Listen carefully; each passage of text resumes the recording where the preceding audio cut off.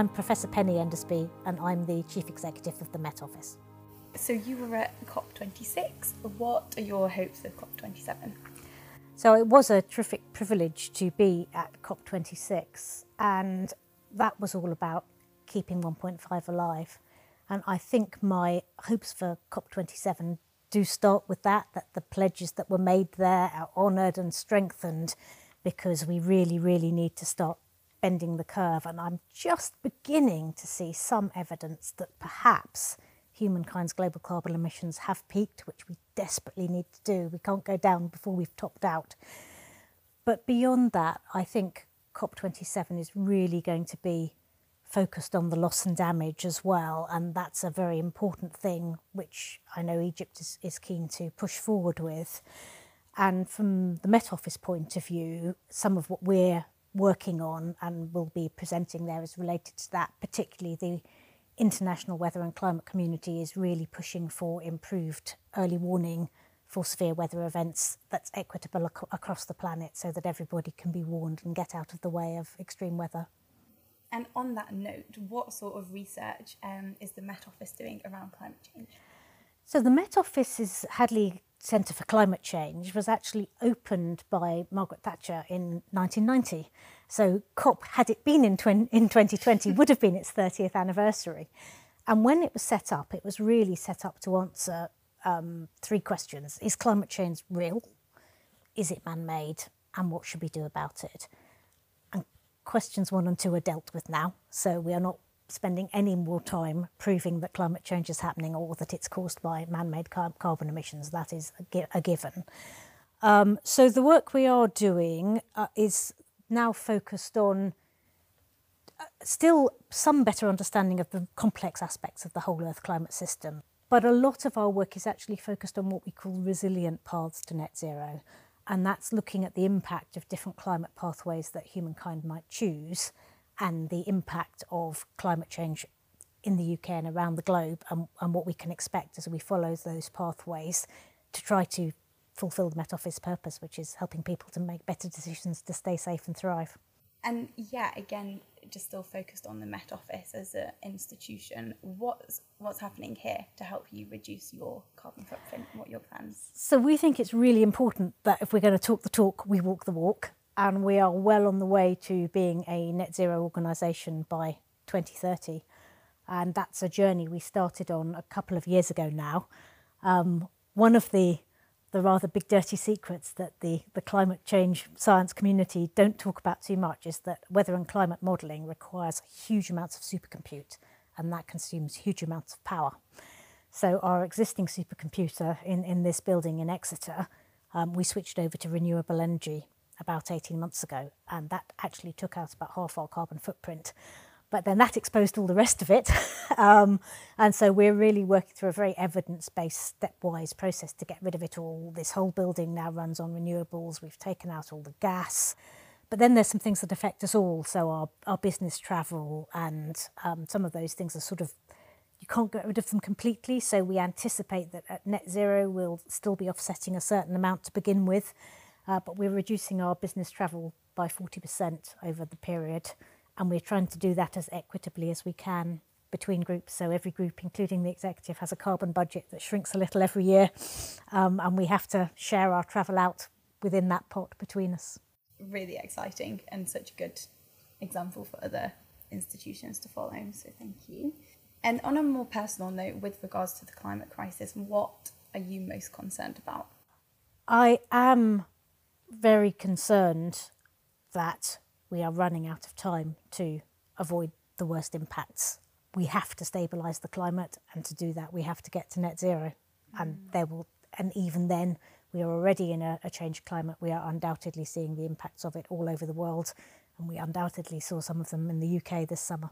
And just like we mentioned before, climate justice is social justice. So how for you does that all fit together? The more I've looked into it, the more unjust I realise climate change is. And I think lots of us are aware that it's rich Western nations that have basically burnt all the carbon, and the worst impacts fall soonest on the poor nations that haven't burnt the carbon. And that's one aspect of the injustice and what some of the loss and damage debates are about. But within every population, the richest in society consume more carbon, including in nations like ours, about 3 times the carbon footprint between the richest and the poorest.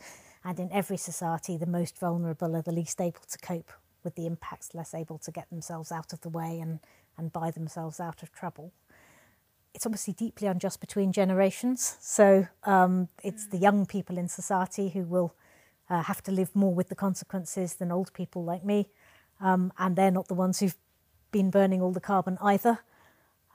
So there are injustices in so many ways. So finding that route to make sure that there are positive futures for everybody, but that's a really important part of the social justice. Thank you. And yeah, on that note, climate change gives everyone lots of opportunity to get involved, to work together, to change their ways. What opportunities are you most excited about?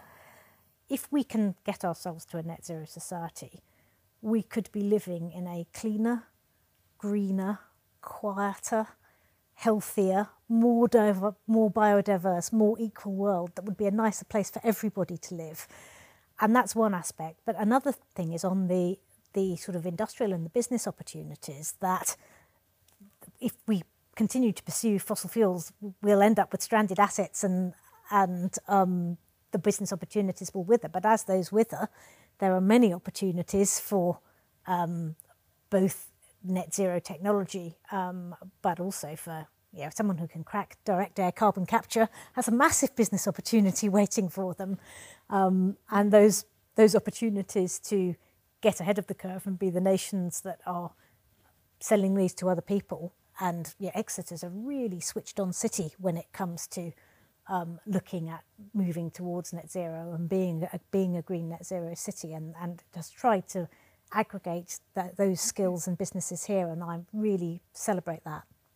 And on that local scale, what can churches, what can local community groups, what can schools do to tackle climate change and get involved with everything that's going on? There's lots of things that we can do as sort of individuals and as small collectives.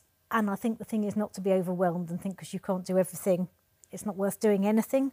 So the first thing actually is to talk about it and to care about it. And that's when I've tried to sort of speak to different groups of people, I've said, well, use your voice, use your vote. But for different people, some people may be able to cycle everywhere. Other people may be able to invest in insulating their home and switching it, putting in a heat pump. And those may not be the same groups of people. So do what you can do. With churches, there's things about their own built estate, but there's also things about their investment as well, which can be made more climate friendly. And I think the education in a constructive way that isn't just about doom and gloom, but also about the society you want to live in when you grow up and your part in that is a really positive thing. And Penny, you're a member of Exeter Cathedral. How does your faith play a part in your desire to help tackle climate change? I certainly see my faith as part of actually everything I do, everything I do in my life, everything I do in my job. I think we are set to be good stewards. One of the reasons I like being a scientific civil servant is the civil service values of impartiality and integrity and doing things for the public good. The Met Office values are totally aligned, being a force for good, living and breathing it, being experts by nature. They're all part of our value set that are shared very strongly by all of our staff. And I actually see my position as one of great privilege in often having a platform to speak about this to people and be able to go beyond what I can do as an individual with sharing that. So I do take the trouble to speak in faith situations as well when I'm invited to. That's great. Thank you so much. Is there anything else that you would like to share with other people? Perhaps just to say that the coverage of COP is a real opportunity just to get engaged with one aspect of climate change and its solutions that you might not previously have done. So it can, certainly when it was in the UK, it was sort of very wall to wall. But if you don't have time to do all of it, just again looking at one thing and educating yourself a little bit more and then talking to one friend it's a step in the right direction. That's really good advice. Thank you. You're welcome. Thank you so much, Penny.